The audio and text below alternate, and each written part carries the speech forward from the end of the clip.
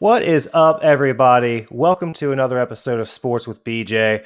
I'm your host, Brandon Johnson of Sports with BJ. And again, I'm going to be joined here by my co-owner in our new sports media company, Sports Shift Media, JTZ, Jake Thomas. How you doing tonight, man? Doing good. Back from a long weekend. For anybody that saw our post on Friday, I set off some fireworks, and I do have all my fingers, so that's always good. Our big holiday of setting off fireworks. I just always hope that I make it through. So you were not the friend that there was a very popular meme going around the socials this weekend that was keep in mind this is the last year that someone you know will have 10 fingers. Yeah, that. So you are Uh, not the person I know. I was actually talking to the coffee shop that we're opening up here next month.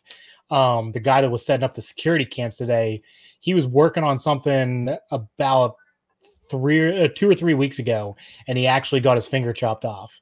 So Hmm. he's like I'm the one that posted that meme like 4 years ago, and it just popped up on my timeline this weekend.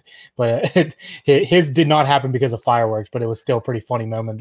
He can laugh about it, so it's not too bad. Well, good to know that everybody we know, two hosts combined, have friends with all their digits left after the 4th of July. So that's always a good thing.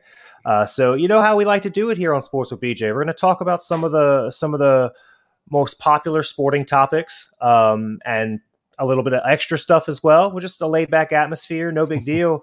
But we got to pay homage to the sponsors. You see my new shirt, the Skinny Dip Won a Spoon. So yeah, Sports with BJ is presented by the Skinny Dip. Three convenient locations: Hanbury Road, Providence Road, and Ghent. Mention Sports with BJ, get 10% off your order. 10%. That's a lot of extra ice cream that you're getting for free. So make sure you mention us. Skinny Dip out there on all those three locations. When I dip, you dip, we dip. So JT, Shakari Richardson is in the news a lot since last Thursday. I don't think anybody is unaware of why. She had a positive test for marijuana, and that violates the International Committee for the Olympics. That violates their policy. So she has been given a 30-day suspension as per the rules and consequences laid out in their committee's rules. Where do we stand on that? Um, I mean, I know if you've been on Twitter at all or just checked internet to look into this situation, I'm pretty sure I'm going to be on the side that not a lot of people are, but it's an awful thing that happened. I know that everything that went into it with her mom passing away and trying to find some way to cope.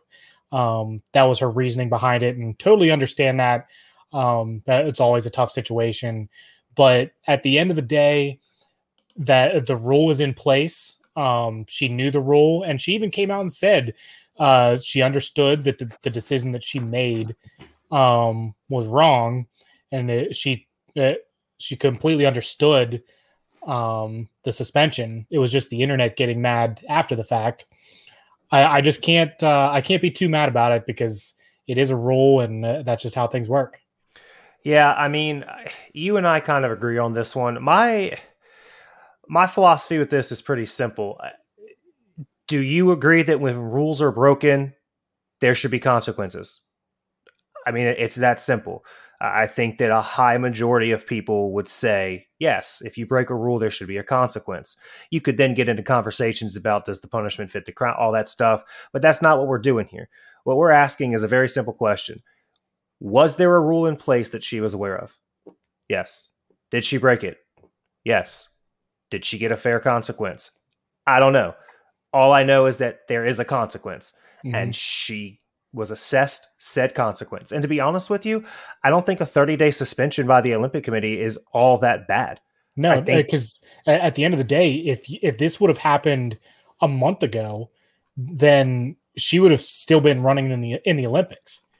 Like it's not like they banned her from the Olympics. She could still go and run if the event happened after those 30 days. It's just the fact that the timing didn't work out, which is a bigger thing because we can talk about it here. I guess we can talk about it now. The fact that there's decisions being made. We're going to wait to see more about what happens. But there was breaking news a little bit ago that she was left off the relay team. So that happens after the 30-day suspension. So that'll be a question to see after everyone decides to come out and make comments about it, what happens there. But it's just bad timing and terrible situation. Yeah, it is. And I mean, it's hard because, she said the thing about her mom and her, I don't know why. I don't know too much about the story, but I do see that they kept saying her biological mom. I don't know the story behind if the other mother's in their life, if she just, I don't know all that. But anytime you deal with a loss of someone in your life, people are going to react different ways. Okay. And sometimes it can go poorly. And she was very honest about that. I was looking for a way to cope with the pain and I made a bad decision.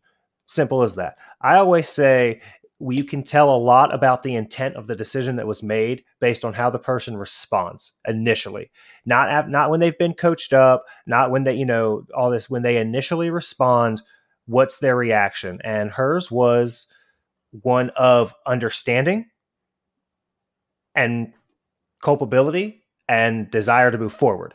Mm-hmm. She said it was a decision that I made. It was against the rules. I understand the decision to suspend me, and I look forward to the next opportunity to compete. Mm-hmm. That's pure ownership. So, and we were talking about this a little bit earlier in the pre-show meeting. I think we sometimes struggle with directing our anger at the right thing. I think if you polled a lot of people and posed the question this way, are you upset that Sha'Carri Richardson was suspended for a negative drug test, or are you upset that rule exists? Mm-hmm. I think the majority of people, given those two options, would pick, it's dumb that it exists. Yeah. Like at this particular point where we're at in 2021, for weed to be a banned substance for a sprinter, there's no performance edge to it, all that stuff. I think that's really what we're upset about. The only thing we tangibly see is the consequence that she has to now serve. Mm-hmm. Yeah. And anything that involves weed, whether it be in sports or outside of sports, it's always going to be a hot button issue. So You're going to get everyone coming out of the woodwork to make their comment on it, no matter what the circumstance is. If this was any other drug, I think if this was performance enhancing drugs, it would be completely different. But if this was even any other recreational drug, then I don't think it gets this much attention. It's just the fact that pretty much everyone has a stance on weed one way or the other that is very far one way. There's not too many people that are in the middle. So you're always going to get a lot of attention out of stuff like this. Yeah, that's well said. And I think it is a very polarizing subject for sure. But yeah, I think at the end of the day, we agree. And the simple nature of it is there was a rule, it was broken, consequences had to be passed down. It's that simple. Mm-hmm. But I definitely see the side of things where people want to say, why is it a rule to begin with? But yeah, that's maybe a topic for another podcast, our off season there. But we'll move on from that. Another trending news topic in the media world, Rachel Nichols in a little bit of hot water. Not so much. She was just removed from the NBA Finals as a sideline reporter, which I think was a pretty quick and swift punishment doled out there by ESPN. But Jake, did you follow this story at all today? So it came out. That came out Sunday night, right? I believe that. I'm not sure. The first time I heard about it was this morning, so I could have just been off. Whenever it happened, I saw it on Twitter, but I was a little busy with the 4th of July festivities, and I didn't get to listen to the audio. I heard like a short, 15-second clip, and that's all I've heard. But I've obviously read into it and know what's going on. But wild stuff going on over at ESPN. Yeah, so to catch everybody up, Rachel Nichols was on a private phone call, and it was a Zoom call, or some sort, Google Teams, whatever, Microsoft Teams, whatever, some sort of video conference call, but it was a private one, not for work, not for ESPN. And she forgot that they were still at the recorded part, which to me doesn't really matter. I like to have a conversation with the person that leaked it. she needs to have a conversation. That person might not be as close to you as you think they were, because it was a private phone call. So someone in her private life, one could assume, leaked it out. But they were talking about the rise of Maria Taylor and the, I guess, new ventures that ESPN is going to be taking her down or considering taking her down. And some of them, I guess, crossed over into the basketball world and could threaten Rachel Nichols from all the reports I'm reading. I don't know the fact on that. What I do know is the quotes I have. So with that background, here is the quote from Rachel Nichols. I wish Maria Taylor all the successes in the world. She covers football. She covers basketball. If you need to give her more things to do because you're feeling pressure about your crappy long-time record on diversity, which, by the way, I know personally from the female side of it, like, just go for it. Just find it somewhere else. You're not going to find sympathy from me or taking my thing away. That was the quote from Maria Taylor. And essentially what she did in that quote was she used Maria Taylor's success and growing stardom as the linchpin of basically calling ESPN out for trying to replace her due to ESPN's diversification issues, historically speaking, if you will. Mm-hmm. That's what's going on with Rachel Nichols and Maria Taylor. I did see an updated report that Rachel reached out to apologize with messages and voicemails, and as of about 4:00 this afternoon, none have been returned. Surprise, surprise. Yeah. So, I mean, I think that both of them are great at their job. And I really don't think that Maria Taylor getting all the opportunities that she's gotten has anything to do with ESPN trying to diversify. I think she is just really good at what she does. And I mean, I think that Rachel Nichols feels a little threatened by that. Mm-hmm. At the same time, I think she knows the inner workings of ESPN probably better than a lot of people and was taking it as a chance to take a shot at them. But there's no reason to, because she talks about diversity all the time, like in the female side of things. Mm-hmm. So if you're so into diversity, I don't know why you would ever take a shot at someone else that's seen the same struggles that you have. I think, if I'm not mistaken, the rumor that she's referring to is the rumor that Maria Taylor was being considered as a host for NBA The Jump, which is Rachel Nichols' show. Well, I mean, my answer to Rachel Nichols would be just keep grinding and like do your thing, because I don't see any reason why the ratings are so good for that show. I think that's just a rumor, and I don't think there was ever any threat of her losing her position because she's done nothing to lose that spot.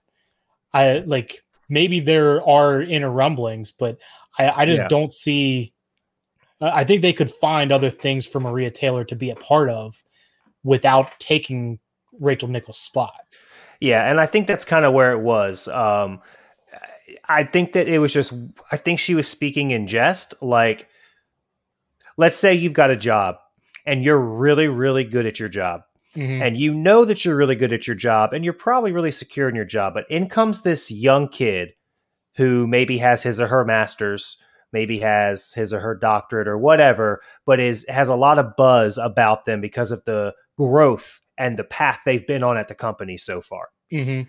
I can see talking amongst friends in a private setting, saying something to the effect of, look, if they want to bring young kids up and do whatever, that's great. More power to him. I hope he does well. They just better not take any of my responsibilities away or touch my pay because of it. I can see that being the context with mm-hmm. which Rachel said what she said. Still doesn't make it right, though. Yeah, it's still. I still am not surprised that Maria Taylor's not getting back to her on that one. Yeah, absolutely. And I mean, why? I mean, I guess there's other ones. I mean, you've got Malika Andrews that's coming up, and she actually, funny enough, replaced Rachel Nichols as the NBA Finals sideline reporter. That was her punishment, was she was no longer able to be, which is really one of her mainstays, is the NBA Finals sideline reporting. And I know her from March Madness. She does a great job for all those companies that she works for.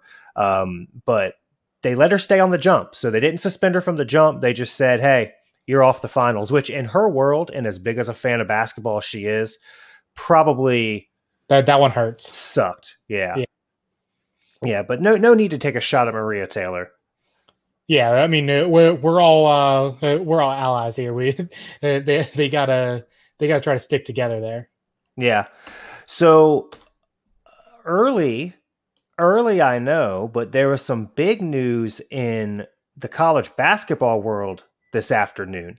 One of what I thought was one of the top prospects, Kofi Cockburn out of Illinois, officially withdrew his name from the NBA draft today and has decided that he's going to go back to school, but he doesn't know if he's going to go back to Illinois.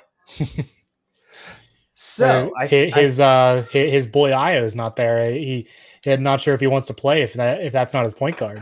Yeah, and that was kind of surprising to me.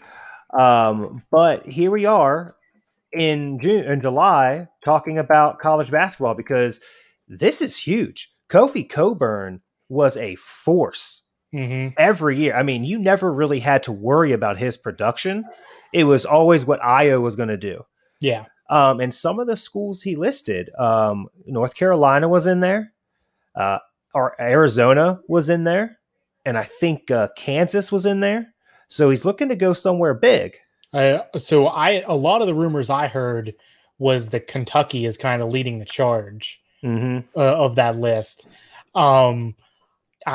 That one doesn't. I mean, I know that Calipari is always going to find a way to make things work, just to get his guys to the NBA.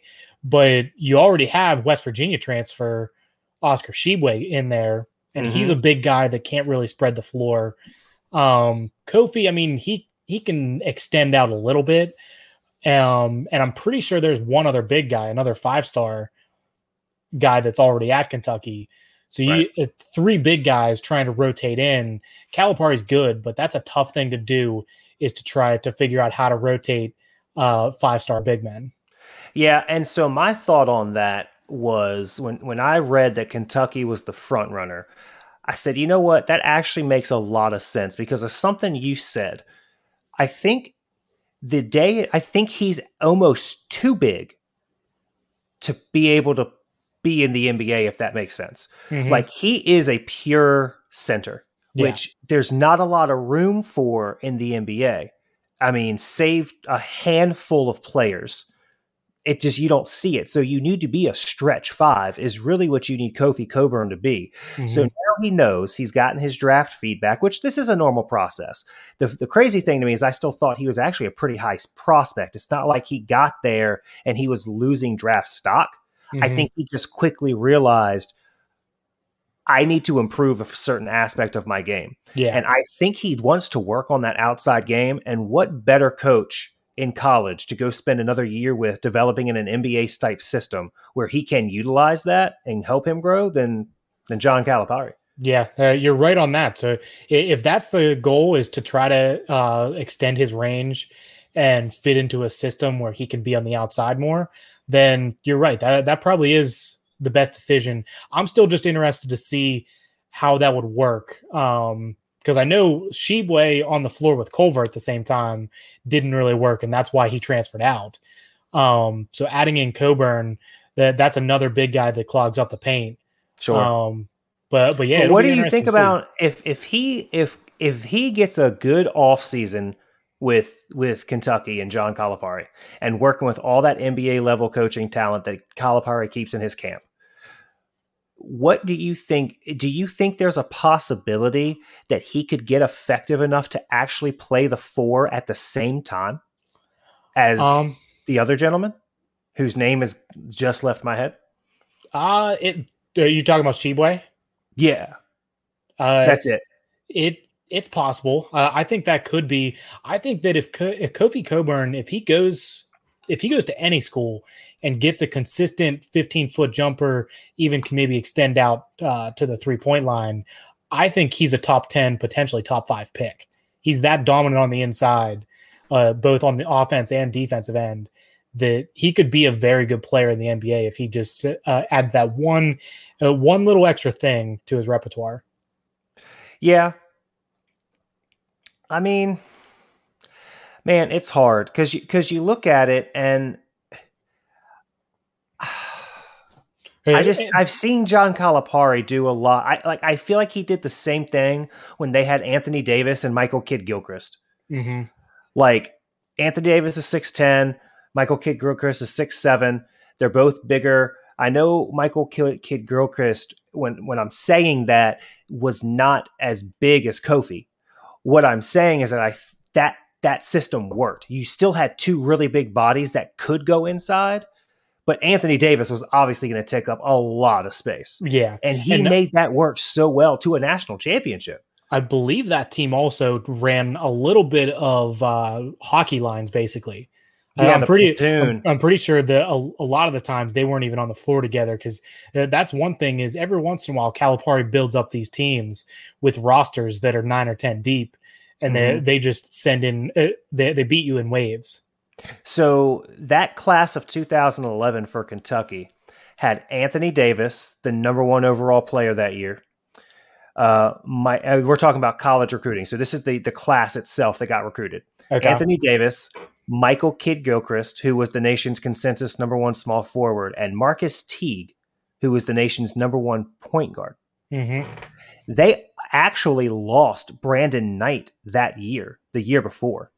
And Brandon Knight was a great college guard. A great college player. That ended up getting drafted, what, 7th overall, 6th overall? Yeah. So you get those guys in, and now you're left with a roster of Darius Miller, Terrence Jones, John Hood, Jared Polson, Michael Kidd-Gilchrist, Deron Lamb, Anthony Davis, Marcus Teague, and Kyle Vittner. That was the 2012 roster. That's a lot of college names that were really good, that a lot of them didn't end up living up to the hype in the NBA, but that was a great college roster. Yeah. It was. And that was a weird season for them, because that was the season that they only lost 3 games all year, but the games they lost were head scratchers. They lost at Indiana that year. Indiana was not ranked. That was early on, wasn't it? Wasn't that a buzzer beater by Indiana? It was on December 10th. It was 72-73. Yep. I remember that. That was Indiana went nuts, because that's when they were still trying to rebuild, and beating Kentucky was a big thing. Yeah, which earlier I remember that year was fun, because they played Old Dominion, which for those of y'all that watch the show and know, I'm down here in Virginia in Chesapeake. I'm only a rock skip throw across from Norfolk. So Old Dominion that year took them to the wire. They only beat ODU by 10 that year, and that was on November 20th. And everyone knows the hype that was coming around that team going into that year as the number 1 team preseason. Mm-hmm. And so they go and they do their thing. They have that early December 10th stumble, and then they don't lose again until the SEC championship game against Vanderbilt. Then they go and they go 6-0 and cut down the nets. Beating Kansas. That is the third time that year. Who was the third loss? They didn't have a third loss. That was the second time they had played. So they actually, in the Champions Classic that year, which of course is always Michigan State, Duke, Kansas, Kentucky. Mm-hmm. Sometimes they'll throw in UNC. I think there's rotation teams. I don't know how it works, but they played them, and Kansas was number 12 preseason that year. They played them in the Champions Classic on November 15th of 2011 and beat them by 10, and then played them again for the national championship, and they won by 8. So pretty consistently better there. Yeah, I mean, it'll be interesting to see. Kentucky wasn't great last year, so they add a bunch of pieces this year, and it's there's a lot of talent on that roster. It's just whether they can figure it out and get back to the postseason. Yeah, and one thing that you can guarantee on with John Calipari, it will be interesting, and that means we'll be watching. So, yeah, they're not getting away out of the news. No matter what, the Kentucky blue and white is going to be somewhere on SportsCenter's top news. Absolutely. And, we've got plenty of time to get ready for college basketball and talk about that. So just consider that a little teaser for y'all before we get back to Press Break, which is our other podcast, the college basketball only podcast. June was a great month for us. We formed a business. We did that partnership, and Sports Shift Media has been alive and well and growing rapidly. So thank y'all for all your support out there that have taken the transition, at least as Sports with BJ, into Sports Shift Media. Very much appreciative. But I would venture to say that as great as the month of June we had, it was not as good as Kyle Schwarber's. That is true. It's very hard to beat that type of month. So here's what I'm going to use to start the conversation. It's two little tidbits about that run that really just stuck out to me. So he finished June with 16 home runs. He had 4 multi-home run games, which is one of the greatest power streaks in Major League history. Not very many people have had a power streak that long. So that was fun for me. But here's the one that stuck out to me the most. Schwarber didn't hit his first home run during that streak until June 12th. All 16, all those stats that he put together came in an 18-game stretch, which has only happened twice before, once by Sammy Sosa in 98 and again by Barry Bonds in 2001. That stat right there blew my mind. I mean, that is crazy because that is 2 of the best statistical seasons. I mean, 98, obviously Sosa got beat out by McGwire, but that's the home run race that saved baseball. Right. So Sosa was right there with McGwire, and then Barry Bonds, obviously 2001 is his record-setting year. So what Kyle Schwarber did in, what is it, 18 games? 18 games. Just 18 games. Yeah. 16 home runs. That's an insane stretch. 4 multi-home run games. I mean, you don't think of that's one of those stats that is just going to be like 20, 30 years down the road. You're going to pop up. I know it happens all the time with baseball, not so much other sports, but SportsCenter or ESPN will throw up a graphic and it'll be some of the greatest names of all time. And then there's always one name mixed in there because somebody just gets hot and goes on a run and stuff like that happens. It's pretty crazy. And that's going to be Kyle Schwarber. So now, I mean, he's already cemented his place in history. He helped the Cubbies win a World Series. Now he's going to be on one of the most prestigious lists in hitting. I mean, when you look at this list and you think about what it is that they're doing, think about the RBI implications. I mean, there was one game where I'm going to say 3, but I think it might have actually been 4. One of those multi-home run games, he had 4 plate appearances and hit a home run in all 4 at bats, at least 3, if that's the stat. The craziest thing about it, though, he did it from the leadoff spot. Is he hitting? He didn't lead off for them. So he did not. But is Dave Roberts? Dave Roberts is the manager, right? Mm-hmm. Dave Roberts said middle of June, when all this started, he wanted to shake things up and try something to see if he could get the offense going. Yeah. So he moved Kyle Schwarber to lead off. 16 home runs in 18 games later, and the Nats are right in the thick of the playoff hunt. So you may not know the answer to this, but do you know how many of those home runs are first inning home runs then? Has he had a bunch of leadoff? One would think he would have had to hit 16 home runs in 18 games. I mean, you figure an average baseball player who leads off will get 3 trips to the plate in an MLB game. Something like that. So 18 times 3 is 54. So we'll say 60 at bats. 16 of them were home runs. I would think that probably 5. Okay. Because, I mean, that's a great way to start things off. Because most pitchers. Sorry about that. But most pitchers want to get started by just throwing fastballs, getting you out early with the hard stuff. So if you're sitting fastball early on, that's an easy way to rip one out of the ballpark. Yeah, I mean, some fun stats in article and give the people whose it is, because this article was fun to go through. It's by the USA Today, and it says it's for the win, but it's definitely off the USA Today sports website. So shout out to the USA Today, and particularly Charles Curtis, who wrote this article on June 30th. So the title is I'd love to be able to talk. 8 jaw-dropping stats about Kyle Schwarber's home run binge. He hit more home runs than a lot of teams.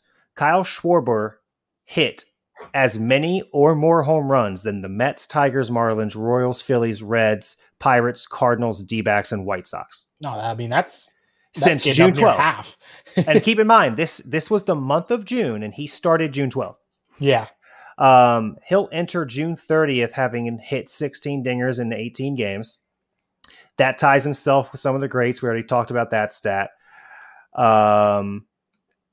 He hit a lot of leadoff homers. 7. Okay. Yeah, that's 7 leadoff homers in 18 games. So 7 of his 16 home runs. I think that makes sense with kind of what we were saying there, that it takes a special person to hit leadoff. But he obviously is the right man for the job. Yeah. So even more crazy. So 16 home runs in 18 games sounds pretty good, right? Mm-hmm. 12 of his homers came in a 10-game stretch. So he hit 12 home runs in 10 games during that 18-game stretch. He had 75, most home runs in a 75. He only had 75 plate appearances during that time. So the most home runs in a 75 plate appearance span in MLB history. Kyle Schwarber, 16. Barry Bonds, 15. Mark McGwire, 15. Sammy Sosa, 15. So that was a fun one. Only one player has hit 12 home runs in 10 games like he did. Doesn't say who it is. That's kind of messed up.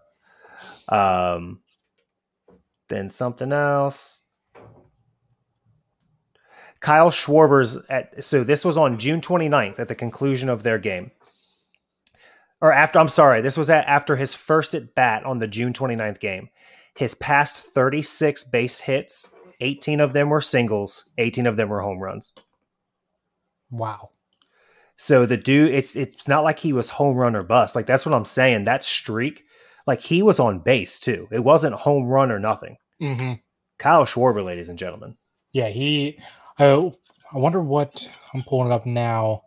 I had it pulled up. So the Nationals are now sitting second in the division. I know at one point they were down in the basement of that division, fighting with Miami for the bottom spot. But now they sit 4 games back of the Mets, and now they take on San Diego the next couple games. But I'm interested to see, what is his batting average sitting at right now? He didn't play in the last game. Like, for the season? Yeah. Let's see. It looks like this year he's batting 253.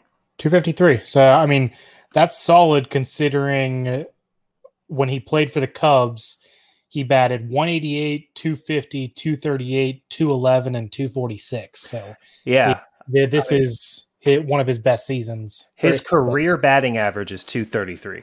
Yeah. So, I guess he strained his hamstring in the Dodgers series. Yeah, he was pulled on Friday night's game.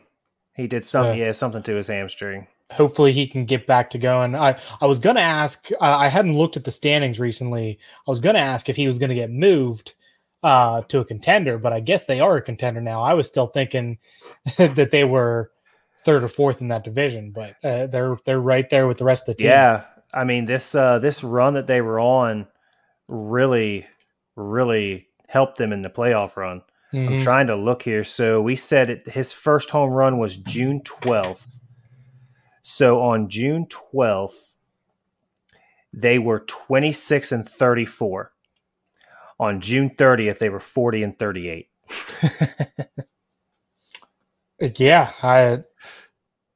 So, yeah, I mean, they went from 26 and 34. They only lost 4 games in Kyle Schwarber's stretch because, they were on Saturday, June 12th, they were 26-34, and they finished June 30th, 40-38.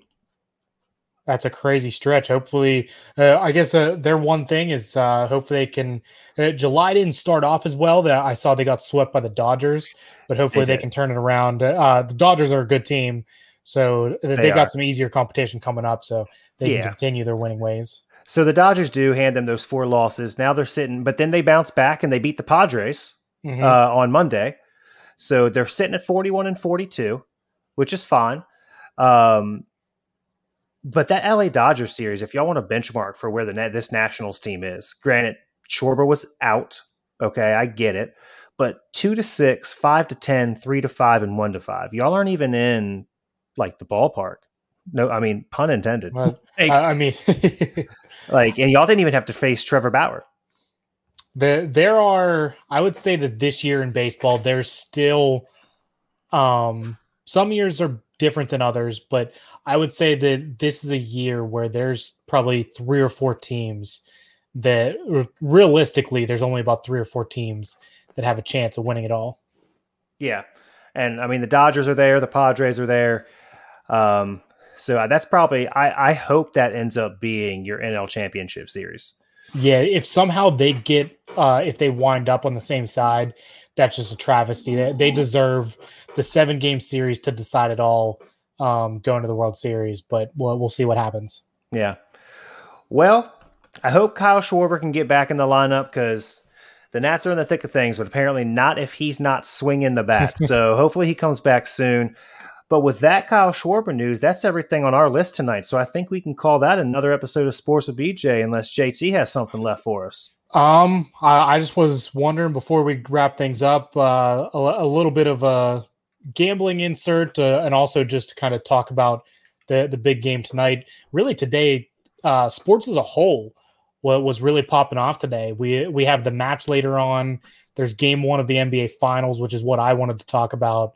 But for all the soccer fans, Euro 2020, the semifinal between Italy and Italy and Spain today went to PKs. That was a great game. I think you've got 14 baseball games and Wimbledon going on. The dog days of summer are popping off. There's a lot actually going on. Yeah, there's a lot going on. And I can't believe we were about to end a sports show while not talking about the NBA Finals. So thank you, JT, for calling me out. Yeah, game 1 here. Who's it bigger for? Does it mean more to Giannis's legacy? And you know what? I'm not even gonna say legacy because to talk about that right now is so dumb. But who does a finals win do more for here? Chris Paul, who's already had a decorated career, or Giannis, who's had an early success career but hasn't been able to get the big one? I believe that the Bucks just making the finals, I think, puts a little bit of ease on Giannis's back, because I know a lot of the talk recently was that they've been this great team for the last couple of years, but then they haven't been able to get out of the second round. So the fact that they were able to get over that hump and then get over the hump again of winning the conference finals, mainly without him in the lineup for most of that series, I think that does a lot for him. And he kind of can live off of that for a little bit. Chris Paul, I think with a win, I think that might put him in the top 5 point guards of all time discussion. Yeah, I mean, to me, he's already there. I'm not part of the camp that thinks that someone has to have a championship to be in the conversation of doing something. Because at the end of the day, what are you really saying? If you say that someone has to have a championship, then what you need to say is they're the greatest of all time with a championship. Well, you need to separate it out. So yeah, I guess getting this team to the finals really was a big part. I think Chris Paul just being able to put 4 series wins in a row is the big thing. Not necessarily winning a championship, but he's never been able to complete a playoff run. Like, there's always a moment where Chris Paul hits a wall and he either gets injured or he doesn't perform at the level that he had previously. There's a lot of the time he's the reason that his teams go down at the end of the playoffs. So I think him being able to finish it off is really the thing. I wasn't trying to say that he necessarily needs a championship when you look back at his stats. It's just that part of it that I think would help him. Yeah, and that comment wasn't directed at you. That just struck, like, I hate that conversation as a whole. Mm-hmm. So, like, I know that's not what you were saying. It just, I got sidetracked in my own mind and just went off on a tangent. Because at the end of the day, like I said, I think he's a top 5 point guard without it. Like, I don't think you have to throw that championship in there to cement that. So quick off the top of your head, who are your top 5 point guards? Number 1 of all time will be John Stockton, hands down. Then I'm going to go Magic. Then I'm going to go IT. Then I'm going to go Steve Nash, and then Chris Paul. Okay. So there is a debate in there of whether you consider Oscar Robertson was a point guard that he was like the first one of the stretch point guards, I believe, because I believe he was a bigger guy. And I know that he's one of the older guys on the list, but that's kind of the one that I'm competing with Chris Paul right here, is that Oscar has a bunch of stats, if you look back at it, that he could be put in that 5. He's the one that I'm kind of questioning. And see, that makes sense now that we've talked about it, because for me, if you said you've got to count Oscar Robinson as a point guard, I would actually take IT out. Okay. Yeah. That's what I mean when I say Chris Paul's still my number 5 point guard of our time, regardless. Like, because my replaceable point guard in my list is Isaiah Thomas. Mm-hmm. So, but I mean, Chris Paul has already done so much. I feel like my heart wants the Bucks to lose because I hate that they traded Brogdon away. Like, I just absolutely hate that. And the thing that makes me upset is it seemed obvious that they chose Chris Middleton over Malcolm Brogdon. And I get it. Chris Middleton is more of a scoring guard or a scoring 2 guard than Brogdon was. But I feel like Giannis has kind of been on a decline because now you don't have anybody that can like facilitate an entire offense. Yeah, that has been one of the biggest complaints these last couple of years, is that Giannis has had to play more of a point guard role. And when Giannis has the ball in his hands at the top of the key, there is a defense that can stop him, and that is pack the paint. Right. So you need that more of a facilitating point guard type of player to kind of get everybody else involved. So I agree with you there. But I mean, at the same time, in a catch-22 situation in my heart, I'm also thankful to the Bucks because that allowed Brogdon to go. And there was always this stigma. Would Brogdon have been as good as he was early in his career if he hadn't had Giannis by his side? And I love that he went to Indiana this year and showed out. This is his second year. It's either his first or his second year. Second year in Indiana. But he had an amazing year. And he had a good, decent year last year. He didn't do anything last year that he didn't do at Milwaukee. So like, I'm actually really glad that they let him go so that the NBA could see, all right, like this dude is actually for real. Doesn't matter. Cause who does he have? I mean, he's got Sabonis. Is Sabonis at Indiana? Yes. I mean, who do they really have? I'm trying to think of who else is on that team. I couldn't tell you, to be honest. The Indiana Pacers is not a team that sticks in my mind very often. No, but I watched them a lot this year because of my boy Brogdon. So it's Brogdon, Kerry LeVert, Sabonis, McDermott, Miles Turner, so they're like TJ McConnell. So outside of maybe McConnell, it's Brogdon and Sabonis and some younger role players. Yep. I mean, Miles Turner was a great player. Yeah, he's good. So that's their big 3, if you will, is Malcolm Brogdon, Domantas Sabonis. Caris LeVert was hurt all year, though, wasn't he? And TJ Warren. They were both of those hurt. guys. TJ Warren was hurt too, which he showed out in Phoenix the last couple of years, and then he went to Indiana. So another team that's on my poo-poo list because they traded away my boy Ty Jerome, and I hated that. But then at the same time, look at the second half of the season he had with Oklahoma City. I'm not gonna lie. I know that Virginia has become one of my favorite teams since we talk about them all the time. But just like watching all their games so that we could talk about it. They are one of the teams that I will sit down and watch, so we can talk about it. But I was happy to see him get traded from Phoenix because that gave room for Javon Carter. They were kind of fighting for point guard minutes, and I mean, Campaign has now taken that away, but Carter got a lot of minutes during the season, so I liked that, and for that reason, I'm picking Phoenix just because I don't think since Jerry West, I don't know if a West Virginia player has won a title. I guess Right. Devin Ebanks might have won one with the Lakers, but well, if the common denominator here for your guy getting success and my guy getting success is that the same team did something with them. mm-hmm. I guess that gives me a reason to go with Phoenix. Yeah.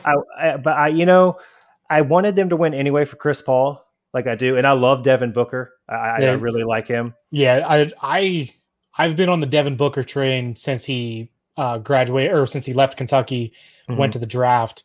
I said, I believe there's a take from about 4 years ago that I didn't get on recording anywhere, but I said that the Suns are one of the up and coming teams and are going to be a contender.